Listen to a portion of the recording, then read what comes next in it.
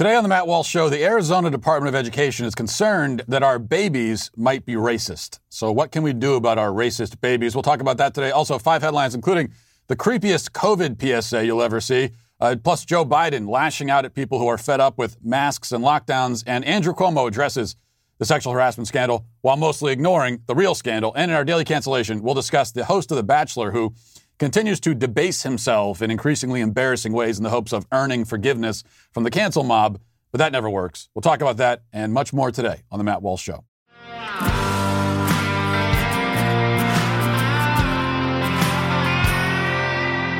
For the latest now in racialized brainwashing, we turn to Arizona, where the Arizona Department of Education has developed an equity toolkit which contains lots of surprising information, but nothing more surprising than this. According to the Arizona Department of Ed, babies are racist. Journalist Chris Rufo has the material which begins with a chart detailing the course of a young child's life from birth to about 6 years old. And at the top, it tells us that, quote, they're not too young to talk about race. Continuing, it says, young children notice and think about race. Adults often worry that talking about race will encourage racial bias in children, but the opposite is true.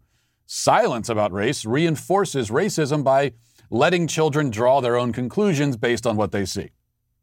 Now, wait, let's stop right there for a moment because, so you're saying we're not supposed to let children draw their own conclusions? Really? But aren't these the same people who tell us that we have to respect a child's self-determined gender identity at the age of 3? So we should let a 3-year-old boy, we should let him draw his own conclusions about whether or not he's actually a boy, but he can't draw his own conclusions about race? Okay, got it. All right. Back to the fact sheet. It says, well, not a fact sheet, but it is a sheet anyway. And it goes on. It says, teachers and families can play a powerful role in helping children of all ages develop positive attitudes about race and diversity and skills to promote a more just future, but only if we talk about it first. And from there, we follow the child over the course of his young racist life. First, we're told, quote, at birth, babies look equally at faces of all races. At 3 months, babies look more at faces that match the race of their caregivers. My God, those shameless bigots. See, I always suspected this, when my youngest was a newborn and she would cry for mommy. And I would always say to her, you only want mommy because she's white. I know your game. I'm on to you. See, it's very important to call out the Nazi babies when you see them, even if it's your own child. And I know it could be a difficult thing. It could be a difficult thing to look at your three-month-old and realize that she is a Nazi. But this is something that you have to do as a parent. Anyway, then it says, children as young as 2 years old use race to reason about people's behaviors. Then, by 30 months, most children use race to choose playmates. Side note, my primary problem here is that they said 30 months. Like, I can't stand it when people identify their kids' ages by months because it forces me to do math, which I don't want to have to do. So when someone says, like, yes, my child is 87 and a half months old. Continuing, it says, expressions of racial prejudice often peak at ages 4 and 5. So this is like when someone is the most racist, is at 4. And then it says, by 5, Black and Latinx children in research settings show no preference towards their own groups compared to white. White children at this age remain strongly biased in favor of whiteness. Well, yeah, that I just flat out don't believe. It's certainly exactly the result that the researchers hoped to find, and that's why I don't believe it. Clearly bogus, but we'll keep going. It says, by kindergarten, children show many of the same racial attitudes that adults in our culture hold. They have already learned to associate some groups with higher status than others. And finally, explicit conversations with 5 to 7-year-olds about interracial friendships can dramatically improve their racial attitudes in as little as a single week. Okay. Let's break this down. There are 3 problems here. Well, there's a lot more than 3, but we only have a few minutes for this segment, so let's focus on 3. First, contrary to what has become popular belief, at least popular belief among people who work for the school system, it is not actually the school system's job to combat racism or to make children more racially and morally enlightened or anything like that. Its job is to educate children in the subjects that parents send their children to school for. Math, history, science, etc. ABCs and 1, 2, 3s. That's basically it. Now, you might argue that it's not really possible in practice to separate factual and moral education. You might say that all education will inherently have the goal of making children into better people. That is, better according to the standards and values of the educator. So I'm sympathetic to that view. In fact, I agree with it. And that's just another reason to get your kids the hell out of the public school system, as I'm always urging everybody. Moral formation is always a part of education. We may say that in the case of the public school system, it shouldn't be. That's not the system's job. It's not what you send your children there for, and that's all true. But the two will not be separated and never have been separated. So if you don't want your child to be morally formed or malformed by the system, you have to extract your child from that system. Second point, on the issue of racist babies. Is it true that children show a preference for their own race? Yeah, probably. To some extent, sure. It's probably true that even very young children do. 3 months old, we're told. Now, there really isn't any way to know what a 3-month-old is thinking. I mean, we have no idea about the inner life of a 3-month-old. We were all 3 months old at one time. Some of us act like we still are, but none of us can remember what that's like. So it's a strange thing that something we all experienced is so mysterious to us, but that's what it means to be human. That's part of the human condition. Yet to the extent that we can develop some ideas about how babies think and what they think, it's probably true that they have, quote, racial preferences. Why? Well, because they're going to gravitate towards people who look like their own families. It's that simple. A baby, when she first starts saying mama and dada, she's likely to say it to every woman who looks vaguely like her mama and every man who looks vaguely like her dada. She's drawing connections and correlations. She's noticing similarities, noticing patterns. She doesn't understand them. She doesn't assign moral value to anything, but she notices them. This is normal. This is fine. This is healthy. There's no problem here. It's not racism. I can't believe I have to explain this, but it's not racism. I shouldn't need to explain that your 3-month-old has a preference for mommy and women who look like mommy, and that it's not because she's racist. Like, I shouldn't have to explain that, but apparently I do. See, racism is the belief that certain races are inferior. Racism is, for example, how BLM activists treat white people. That's racism. If you treat another race with animosity, hatred, vengeance, that's racism. Little kids don't have any of that. They just might feel most comfortable, feel safest around people who look the most like mama and dada. Not only is that not racist, but it's actually good. It's good that a child has a special connection with his tribe, and his tribe for him is his family. This is biologically ingrained. It's supposed to be that way. It should be that way. When a child gets scared or nervous around a stranger, she runs and hugs daddy's leg, hides behind him. She wants to be closer to the person she knows, who she feels safe around. There's no reason to actively deprogram this instinct. Children will kind of grow out of it naturally, and that's fine too. But of course, the left can never let a child just grow naturally anymore. They cannot let that happen. And that brings us to the third point. We're told to talk with our children about race. And if we don't talk about race, then they'll be racist. That's the claim. But I think the opposite is the case. In fact, I prefer the advice given by Morgan Freeman years ago. I don't know if maybe you've heard this is a famous clip, but if you haven't, and I don't know if he would still say this now in our uber woke era, but 15 or 20 years ago, when asked about this subject, here's what he said. Black History Month, you find ridiculous. Why? You're going to relegate my history to a month? Oh, come on. What do you do with yours? Which month is White History Month? No, well, come on, tell me. Well, I'm Jewish. Okay, which month is Jewish History Month? There isn't one. Oh, why not? Yeah. Do you want one? No. I don't either. I don't want a Black History Month. Black history is American history. How are we going to get rid of racism? Stop talking about it. I'm going to stop calling you a white man. Yeah. And I'm going to ask you to stop calling me a black man. I know you as Mike Wallace. You know me as Morgan Freeman. Okay. Stop talking about it. There's more wisdom in that 55-second clip of a Hollywood actor than in all of the critical race theory toolkits and seminars that have ever been devised. I can say anecdotally, this was my experience as a child. I noticed when someone was a different race. If somebody looked different, I noticed that, obviously. I wondered about it. I may have asked questions like, why do they look different? The kinds of questions that all kids have. The kind of questions that my kids have had. Totally normal. But it never occurred to me as a child to make a big thing out of it. I didn't draw any sweeping conclusions based on the fact that somebody looked different. As a kid, you play with whoever else happens to be on the playground. What does their race matter? That's the great thing about kids. I mean, mine will make a new best friend with anyone, some random child they meet in the food court at the zoo, whoever.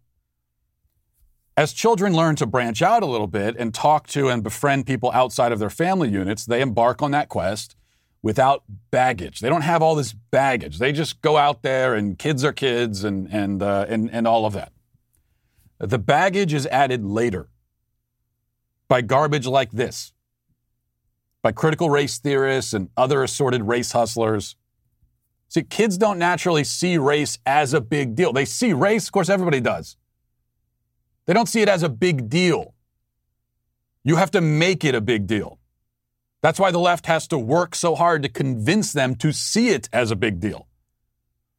That's why they walk up and they say, oh, I see you two, a black and a white child, are getting along. Well, let me tell you about the legacy of slavery and the evils of systemic racism. And then they walk away satisfied that they have just created racial animosity and suspicion where it hadn't previously existed. They say the goal is to defeat racism, but it's exactly the opposite. They are brainwashing kids into racism. They are introducing it, inculcating it, planting the seeds and watching it grow. And we all have to reap what they have sowed. Let's get now to our 5 headlines.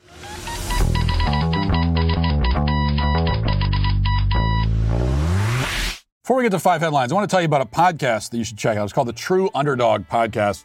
You know, raised in a trailer park with no clear path to success, kicked out of high school multiple times, faced with becoming a father in his teens, Jason Waller is the definition of a true underdog. That's what we love in this country. Right? We love underdog stories. After hearing the words no or you can't too many times, he unleashed the power within to start 3 successful companies, with his most recent venture, Power Home Solar, skyrocketing on a path to becoming a billion-dollar enterprise. So you could join the True Underdog Podcast as Waller, a 4-time Entrepreneur of the Year, shares motivational tips, inspiring stories, business building lessons from the ground up. He shares his life experiences and that of his high-profile guests to help others better themselves, you know, the mistakes that they've had, the triumphs, all of that you're going to learn about. As Waller will tell you, there is no elevator to success. The climb can only happen one step at a time. Let every True Underdog podcast be that step that elevates you. Scared money won't make money. That's why you have to learn from the True Underdog podcast. Learn about failure, learn about entrepreneurship, learn about never quitting or making excuses. It's real, it's raw, it's motivational. So check True Underdog Podcast at trueunderdog.com or anywhere you get your podcasts. I just saw this. This is news about Pope Francis. He apparently has a book, or he just released a book. This is the report anyway. Reportedly, he released a book in which he warns that there might be a second great flood because of climate change. You know, and it does kind of remind me of Genesis 9:11. We all remember that verse. It says, I establish my covenant with you. Never again will all life be destroyed by the waters of a flood. Never again will there be a flood to destroy the earth. Unless you start driving SUVs, in which case the deal is off, folks. So that's right there in the Bible. And, you know, so Pope Francis, yet again, staying true to Scripture. And that's why we all love Pope Francis so much. All right, let's go to number 1 here. Joe Biden has some words for people who don't want to stay locked down and in masks anymore. How dare you, if after a year you're a little fed up and you want to live a normal life, how dare you? This is what Joe Biden thinks of you. Message to Texas and Mississippi. Texas and Mississippi. I think it's a big mistake. Look, I hope everybody's realized by now, these masks make a difference. We are on the cusp of being able to fundamentally change the nature of this disease because of the way in which we're able to get vaccines in people's arms. We've been able to move that all the way up to the end of May to have enough for every American, every adult American to get a shot. And the last thing we need is the Neanderthal thinking that in the meantime everything's fine, take off your mask, forget it. It still matters. I carry a card with me, I don't have it, I put it on my desk. As of yesterday, we had lost 511,874 Americans. We're going to lose thousands more. This will not occur. We'll not have everybody vaccinated until sometime in the summer. We have the vaccine to do it. Getting a shot in someone's arm and getting a second shot, you're going to take time. And it's critical that they follow the science. Wash your hands, hot water, do it frequently, wear a mask, and stay socially distanced. And I know you all know that. I wish the heck some of our elected officials knew it. Follow Neanderthal thinking, follow the science. So what's the science? What science tells us that Joe Biden, who's wearing a mask in that clip, we can't even understand what he's saying. It's already difficult enough to understand what this guy's saying, and now he's muzzled himself. I can't even hear him. So what's the science that supports him wearing a mask? He's fully inoculated.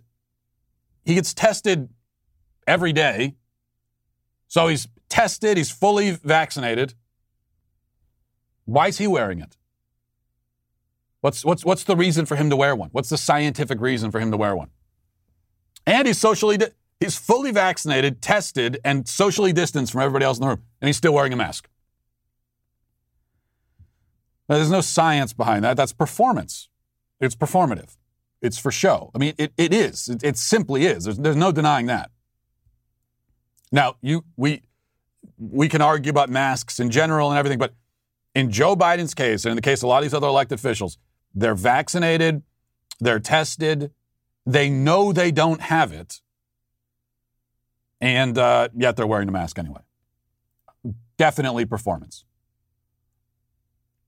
Is that what you want from your elected officials? Turning this into a performance, which it has been for so long?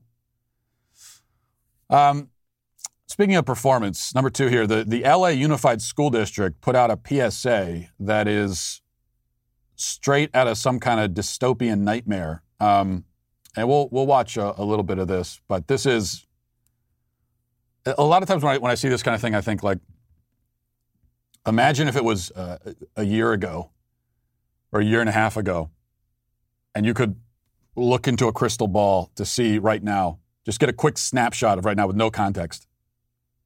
So many things that you see, you would be totally perplexed by. And you would think, do we really? Yeah, you think, okay, I knew we were headed toward a dystopian future, but did it really happen that quickly? Well, this is one of those things. If you saw that without context, even seeing it now, it's very disturbing and creepy, but here it is. There's never been anything like this virus in our lifetime. Often, it's hard to see the effects it's having on our children. Has this conversation taken place in your home? Mom, I'm scared about going back to school. I don't want to get sick, and I don't want to get you and Dad sick. Our scientists tell us there are 3 things we must do to stay safe. Wear masks, make sure we social distance, and wash our hands. And now, your school, with the help of Microsoft Corporation, has created another. Introducing Daily Pass, your exclusive ticket for safely going back to school. Each week, you can schedule your free on-campus COVID test. The results are displayed in your Daily Pass. And if you choose to take your test off campus, you can post the results in your Daily Pass. And the moment vaccinations are available, you'll simply be able to schedule yours through your Daily Pass. But the real magic is your daily health check. Just answer a few simple health questions every day, and like magic, your entrance ticket appears.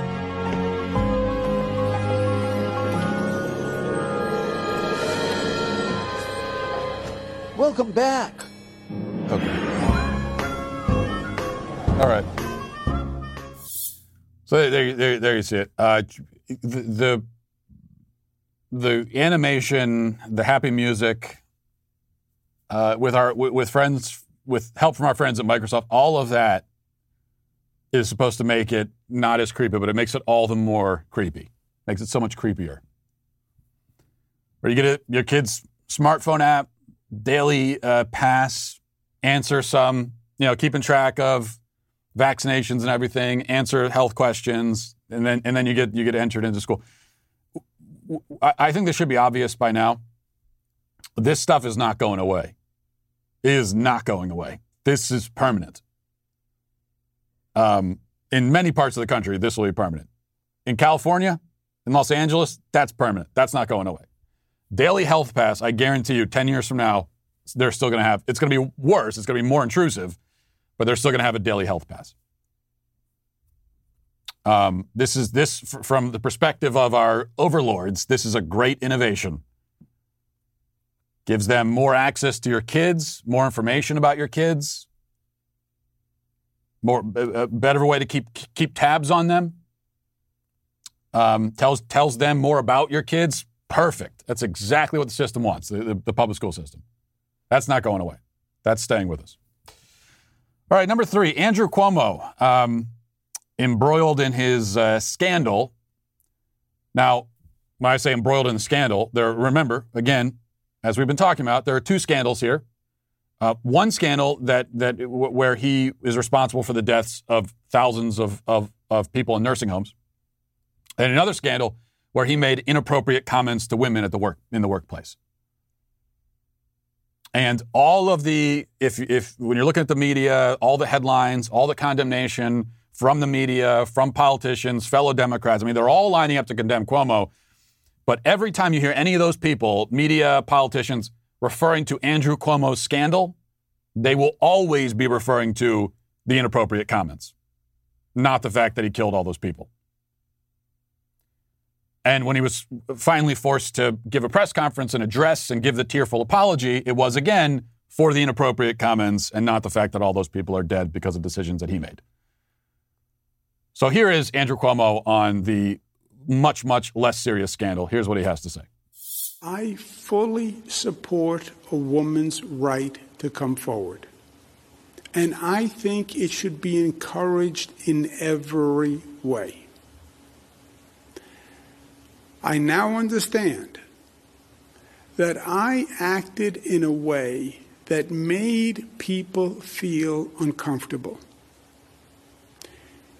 It was unintentional, and I truly and deeply apologize for it.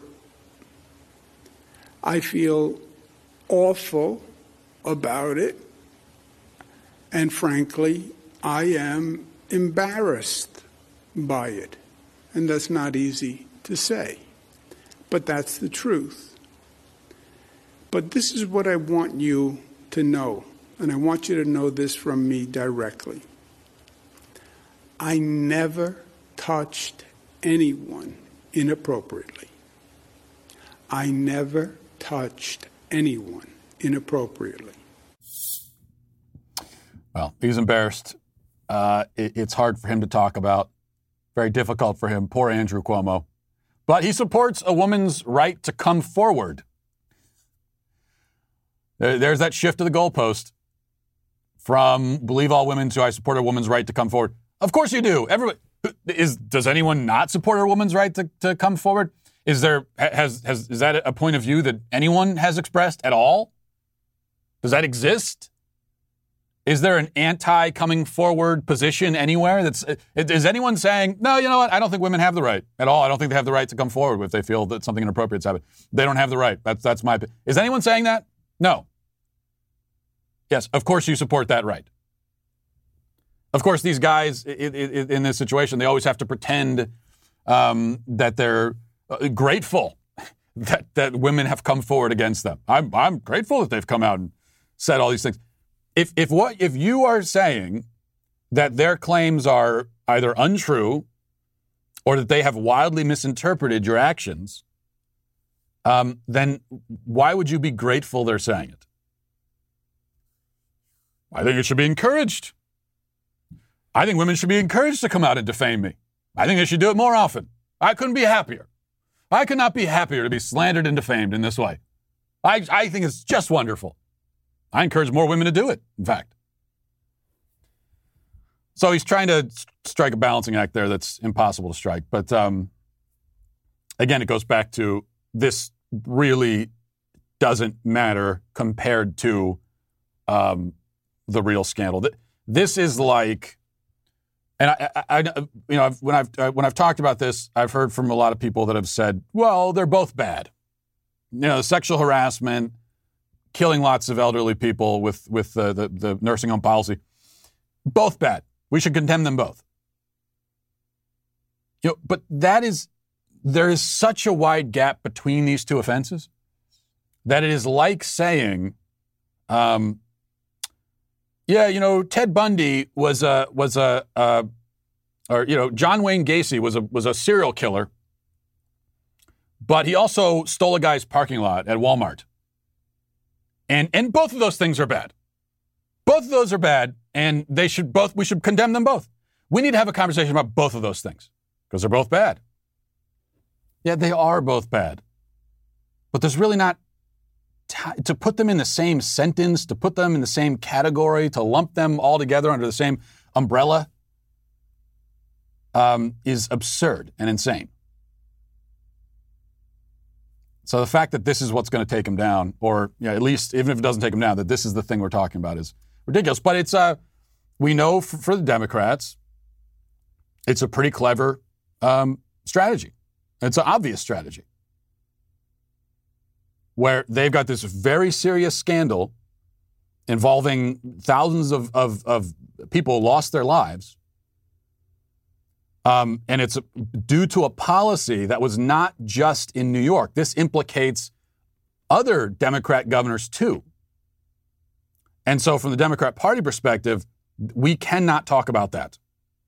These are policies they supported that were adopted by several Democrat governors, prominent ones too. Can't talk about that. So let's give the public another scandal instead.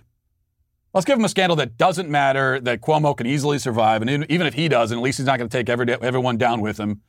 And so we'll go with the sexual harassment thing again instead. Yeah, that is clearly the strategy. It's a brilliant strategy in an evil way, but it's quite brilliant. And it's working.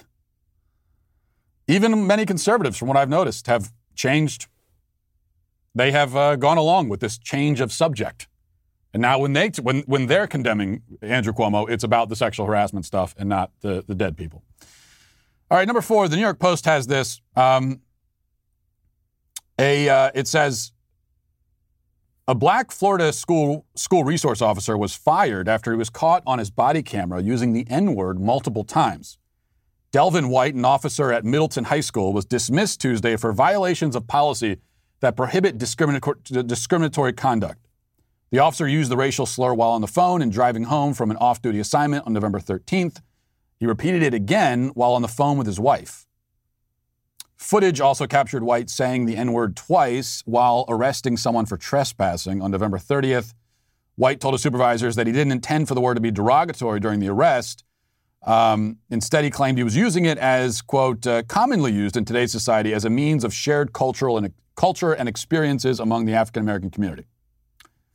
But he lost his job anyway for saying it. Now, this is one of those difficult things for opponents of cancel culture and all of this. It's like, talk about difficult balancing acts. Because on one hand, it's completely ridiculous that this man lost his job for that. Totally absurd. Obviously, he doesn't deserve to lose his job for that. On the other hand, we know that if he was a white police officer saying the same things, he would absolutely lose his job, and there would be no stopping that from happening. So this is a case where it's a ridiculous standard, but it's being applied equally in this case. And I am a fan. So I'm not a fan of cancel culture. I'm not a fan of people getting fired for dumb reasons. I am a fan of consistency and equal standards. So that's the tough thing. You don't exactly know how to balance it, but that's an interesting case.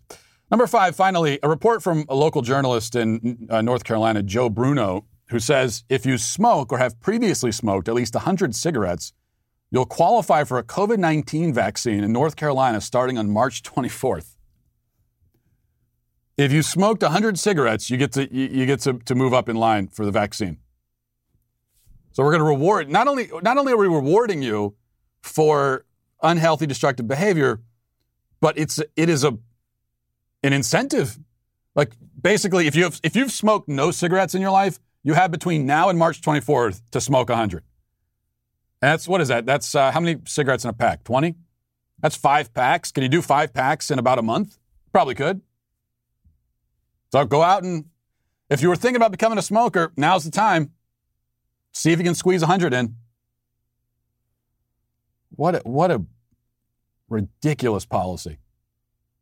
Not to mention, now I know the justification for it will be that smokers are a high-risk category, and so we want to get them vaccinated.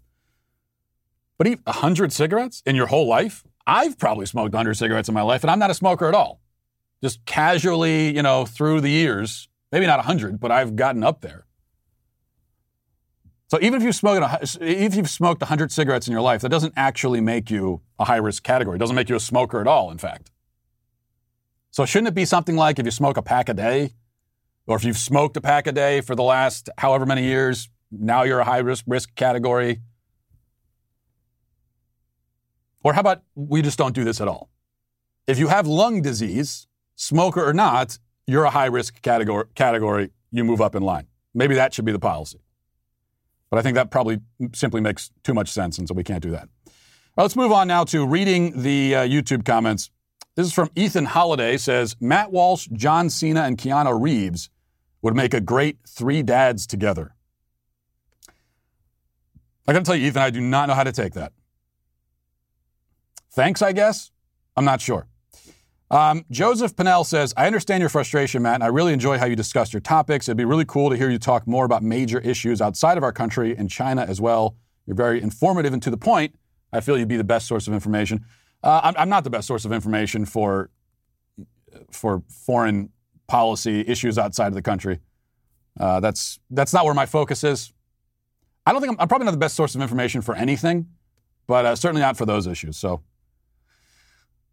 I would go elsewhere for that. Yo Monk says, hey, Matt, do you pronounce people's names wrong on purpose? Example, Kamala Harris, Alexandria Ocasio-Cortez, Jen Psaki. Pronounce their names wrong? I don't know what you're talking about. Ali Boo says, I am keeping 2-meter distances. It's the best thing that's ever happened to me. I hate people crowding my space and touching my body. Of course, I'm looking forward to crowded places, i.e. gigs, etc., when you can be crowded by choice, but generally speaking, back off. This is a thing. I mean, I even said it at the very beginning of the pandemic. This was the common joke among antisocial people where we all said, oh, we'll do great in the lockdowns because we're antisocial anyway. We don't want to be around anybody anyway, so who cares? So I sort of understand your feeling. But even I, as a thoroughly antisocial person, I am very much looking forward to a normal existence where there are people around. That's why I talk about with the masks. One thing that I didn't expect early on to be so unsettled by is simply going out in public and never seeing anybody else's face. I didn't think that was something I really appreciated before. I never really thought of it as if I'm going to Walmart that it's so great to see a stranger's face. I never thought of it that way. But you go a year and you never do, and you realize this is a one basic facet of human existence that's been taken away, and it does matter. It seems like a small thing, but it actually matters. And it matters even more to our kids, who never see anybody's face outside of the house. And finally, Tea Leaf says, Matt, is it possible to have a girlfriend that doesn't agree with your politics? I would say no. I mean, there are people who have done it. But if you're going into this thing, like if you're already in, especially if you're married to someone and you find that you're differing on political issues, well, you're in it now, and now you got to find a way to work through it. You'll probably find a way. But if you're early on, or if you're still looking for someone, there's no reason to embrace that difficulty. Because, yeah, you might be able to make it work. You probably won't. It's not worth the trouble. Now, it doesn't mean you have to agree on every last single thing. But if you disagree fundamentally on basic, not even political, but I would say more than political, because you could agree ideologically on a lot of things but have political differences. But if you disagree ideologically on a fundamental level, you have different value systems, different priorities, different basic beliefs. Is it possible to make that work? Yes. Is it worth the trouble to go into a relationship knowing that you're going to have that humongous hurdle to navigate? No, it's not, I would say. Now, a quick word from our friends over at LifeLock. If you use a free VPN or virtual private network for increased privacy when online, you may want to reconsider, because free VPNs have been known to harvest data and may expose your personal information. This can make you vulnerable to identity theft. It's one of the many things many things you have to worry about online in terms of your data being exposed. It's important to understand how cybercrime and identity theft are affecting our lives. In an instant, a cybercriminal could take what's yours, your hard-earned money, your credit, your reputation. Good thing there's LifeLock. LifeLock helps detect a wide range of identity threats, so many different things. And I said you have to worry about all these things, but you don't have to worry about them if you have LifeLock, because they are going to surveil everything. Stuff like your social security number being for sale on the dark web, things that you might not be able to see for yourself. If they detect your information has potentially been compromised, they're going to send you an alert. You have access to a dedicated restoration specialist if you become a victim. So you've got defense on the one end and then help on the other end too. Gives you all the coverage that you need. Nobody can prevent all identity theft or monitor all transactions at all businesses, but you can keep what's yours with LifeLock Identity Theft Protection. Join now and save up to 25% off your first year by going to lifelock.com/Walsh. That's lifelock.com/Walsh to save 25% off. And, we've been telling you about Ben Shapiro's new show called Debunked. And it's an important show because there are so many crazy leftist theories and outright lies out there. And that's exactly what Ben Shapiro is dealing with and debunking in his new Daily Wire series, which appropriately is called Debunked. Every Friday, Ben exposes popular fallacies purported by left-wing activists and politicians with short mini documentaries that entertain and keep you informed. So the last episode was about minimum wage, debunking minimum wage. If you haven't seen that yet, definitely worth checking out. And his next episode, he's going to be breaking down unions. And that's another thing that you don't want to miss. So go to dailywire.com/subscribe and use code DEBUNKED to get 25% off your new membership. And you can watch this Friday's episode. You can watch the last episode and all episodes of Debunked. You don't want to miss any of them. Go sign up now. Code DEBUNKED for 25% off. Now let's get to our daily cancellation.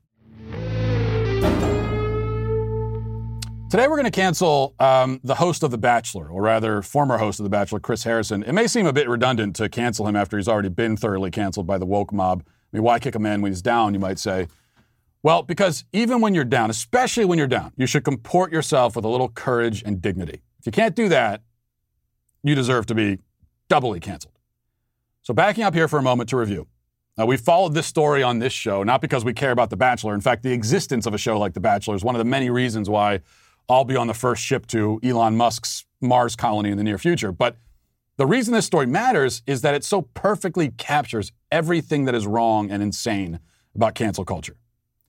If you recall, one of the contestants on the show, Rachel Kirkconnell, became the target of the cancel mob after someone dug through her past and discovered that she'd attended an Old South party 3 years ago, an Old South-themed, antebellum-themed party 3 years ago. This generated way more controversy than it should have generated, because it should have generated exactly zero controversy. And that's what led the host, Chris Harrison, to sort of defend Kirkconnell in an interview with a former bachelorette named Rachel Lindsay, who is black. In her defense, Harrison only made the point that we should have some grace and forgiveness for this woman and not try to ruin her life over some frat party she attended years ago. He went out of his way to stipulate that he was not defending her choice to go to the party. So it was the weakest, most circumspect, least aggressive defense a person could possibly offer of anything. And it was enough to get him canceled. Next thing you know, he's being labeled a racist. He's getting thrown under the bus by the cast of the show, the media, the interviewer, his own girlfriend. Then he has to step down from the show, all while he apologizes profusely, groveling, sobbing, begging, all to no avail. That brings us to this morning when Harrison appeared on Good Morning America to continue his apology tour and to ramp up the groveling by a few more notches. Here's the report from Page 6. I am an imperfect man. I made a mistake and I own that, he told co-anchor Michael Strahan on Good Morning America. I believe that a mistake doesn't reflect who I am or what I stand for. I am committed to the progress, not just for myself, but for the franchise. Antebellum parties are not okay, he said. Past, present, future, knowing what that represents is unacceptable. He also again apologized to 35-year-old Lindsay, as well as the black community, for his words. Harrison made it clear that he is not a victim and said he's committed to making changes for himself and the ABC franchise going forward. I made a mistake and I own that, he said. Racism, oppression, these are big, dynamic problems, and they take serious work. I am committed to that work. Harrison also said he's been working with race educator Dr. Eric Dyson, who's taught him the idea of counsel, not cancel. As a result, Harrison said he's taken full accountability for his actions and is learning from the black community by listening. Okay, a race educator. I imagine that a session with a race educator means locking yourself in a stockade and yelling, I hate my whiteness, while tomatoes and rotten eggs are thrown at your face.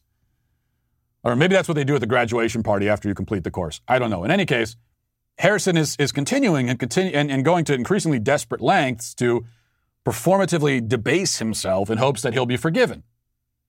Never mind the fact that he never did anything wrong in the first place.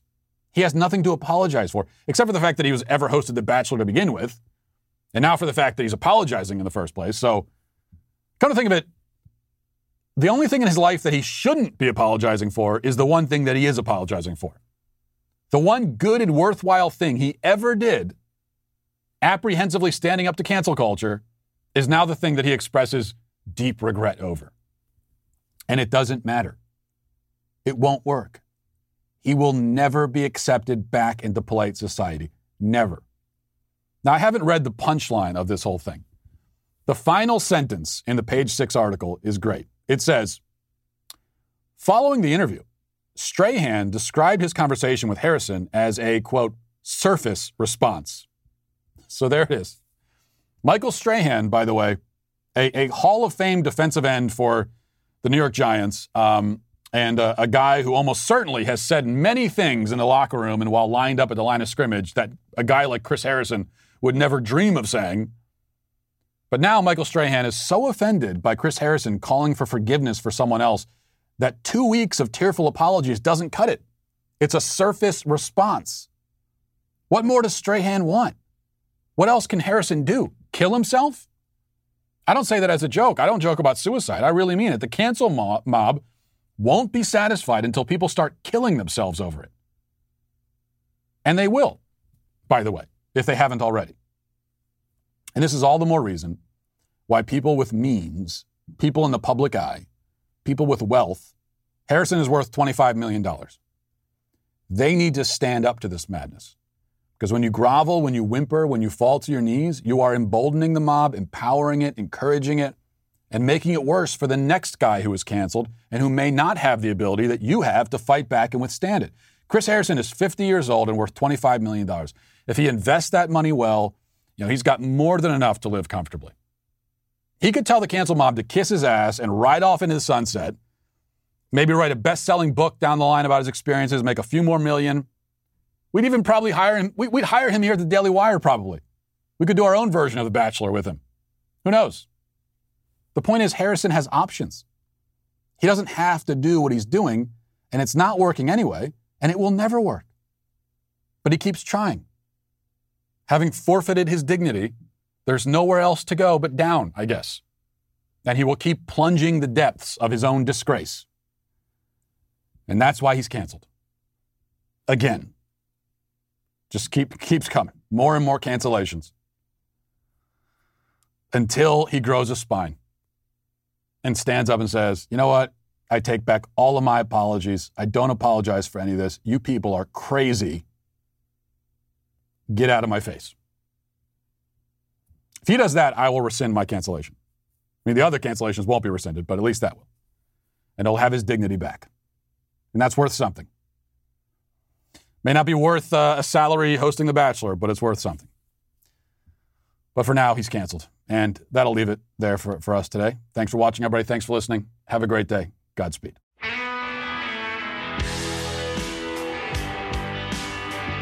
Well, if you enjoyed this episode, don't forget to subscribe. And if you want to help spread the word, please give us a 5-star review. Also, tell your friends to subscribe as well.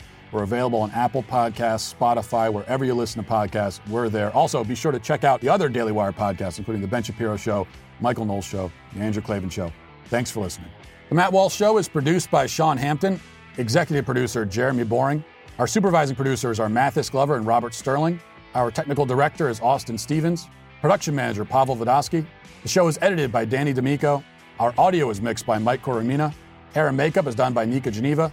And our production coordinator is McKenna Waters. The Matt Walsh Show is a Daily Wire production. Copyright Daily Wire 2021. Andrew Cuomo addresses sexual misconduct allegations. Biden promises another year of COVID craziness. And Dr. Fauci admits that Florida got some things right. Check it out on The Michael Knowles Show.